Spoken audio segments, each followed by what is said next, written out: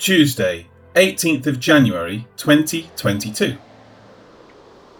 Saying, "What shall we do to these men? For indeed, that a notable miracle has been done through them is evident to all who dwell in Jerusalem, and we cannot deny it." Acts 4, verse 16. The verse now begins in the middle of a thought that started with the previous verse. Taken together, they read, "But when they had commanded them to go outside of the council, they conferred among themselves, saying, What shall we do to these men? For indeed, that a notable miracle has been done through them is evident to all who dwell in Jerusalem, and we cannot deny it." As can be seen, it is the council that has gathered together that has sent Peter and John outside to confer. With them excused, they begin by saying, "What shall we do to these men?" For such a council, the question is wholly inappropriate. They were called together to hear a matter, judge as to its legality in accord with the law, and then determine the verdict on that matter alone.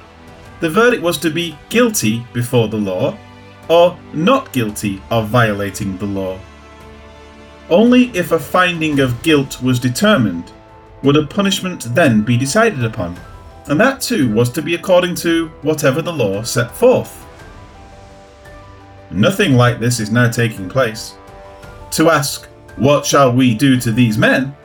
is to decide a punishment without a verdict of guilt. It is obvious that what they wanted was to quiet them concerning the message they proclaimed. But it is a message that was validated as to its truth, as they themselves note, saying, "For indeed, that a notable miracle has been done." Rather than miracle, the word semeion or sign is used. It should be translated as such. It is true that this was a miracle, but miracles are often signs. However, miracles don't necessarily point to something else. They are often simply a demonstration of power, which results in an effect. A sign goes further and points to something else. In this case, it is a sign because it points directly to the fact that Jesus is the Messiah. It is a confirmation of this to the house of Israel. This is evident from what occurred in the healing of the beggar. He did not have faith to be healed. In fact, he did nothing. The record shows that Peter simply saw him and healed him. A miracle? Yes. But it is a miracle that is a sign.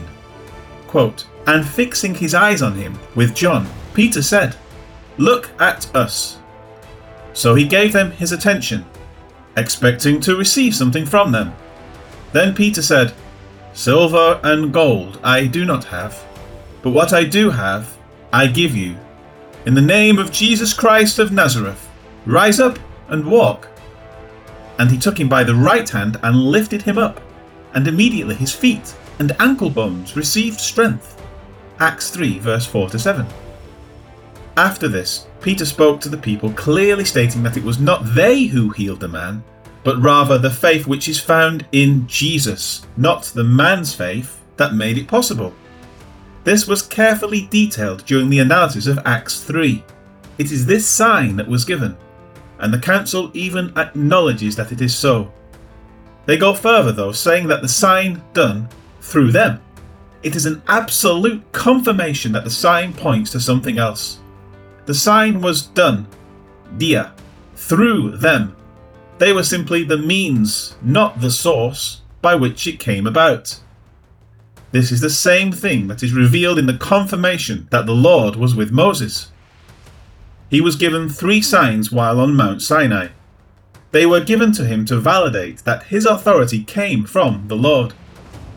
When they presented them to the people, the signs confirmed the messengers. Quote, "So Moses told Aaron all the words of the Lord who had sent him, and all the signs which he had commanded him. Then Moses and Aaron went and gathered together all the elders of the children of Israel. And Aaron spoke all the words which the Lord had spoken to Moses. Then he did the same in the sight of the people. So the people believed, and when they heard that the Lord had visited the children of Israel, and that he had looked on their affliction, then they bowed their heads and worshipped. Exodus 4, verses 28 to 31. The people believed that the Lord was with Moses and Aaron. What they ultimately failed to do was to believe the Lord who sent them. The same is true here. That begins to be seen with the next words, which they acknowledge that the sign done through them is evident to all who dwell in Jerusalem. Everyone who saw the healing of the beggar had to face the stark truth that it was a miracle. But more, they had to acknowledge that it was a confirmation of the power of Jesus, a sign. The apostles denied that they had been the source of the healing. Instead, they openly stated what the source was. The sign pointed to the truth that Jesus is, in fact, alive. As such, it means he resurrected. And because of this, it proves that he is the Messiah. Even the council knew it was a sign.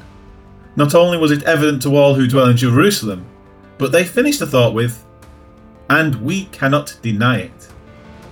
Astonishingly, their own words testified to the truth of the matter, and they testify against them. They believed the words of the apostles that Jesus worked through them, but just like Israel at Moses' time, they have failed to believe in the Lord who sent them.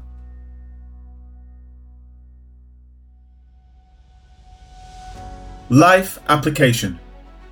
Head knowledge does not always equate to acceptance of the heart. There are people in churches, denominations, and seminaries all over the world that know what the Bible says about Jesus being resurrected. They know what the doctrine of the Trinity states. They know Jesus is said to be God incarnate. These things are understood by them, and yet they don't believe the God who has revealed these things. Their religion is dead because they have never appropriated the grace of God by simply believing the gospel. Unless the head knowledge becomes belief in the heart, they are as far from God as any pagan.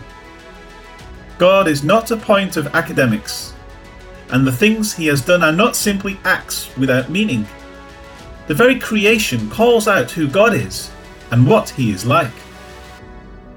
The heavens declare the glory of God, and the firmament shows his handiwork. Day unto day utters speech, and night unto night reveals knowledge. There is no speech nor language where their voice is not heard.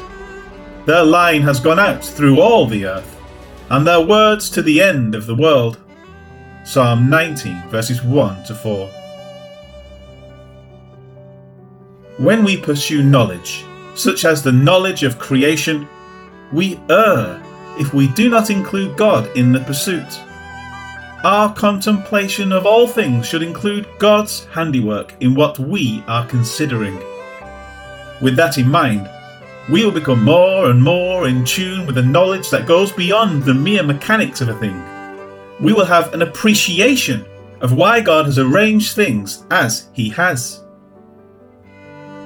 May we let our every thought and study be guided by the desire to know more about the God who has so carefully arranged the world for man, and who has so consciously worked to return man to himself through the giving of his Son.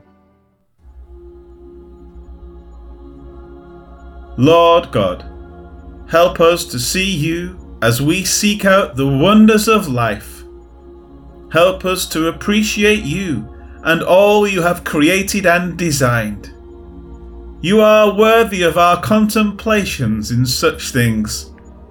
And so, may we never fail to add you into our evaluation of the things that we encounter from day to day. Amen.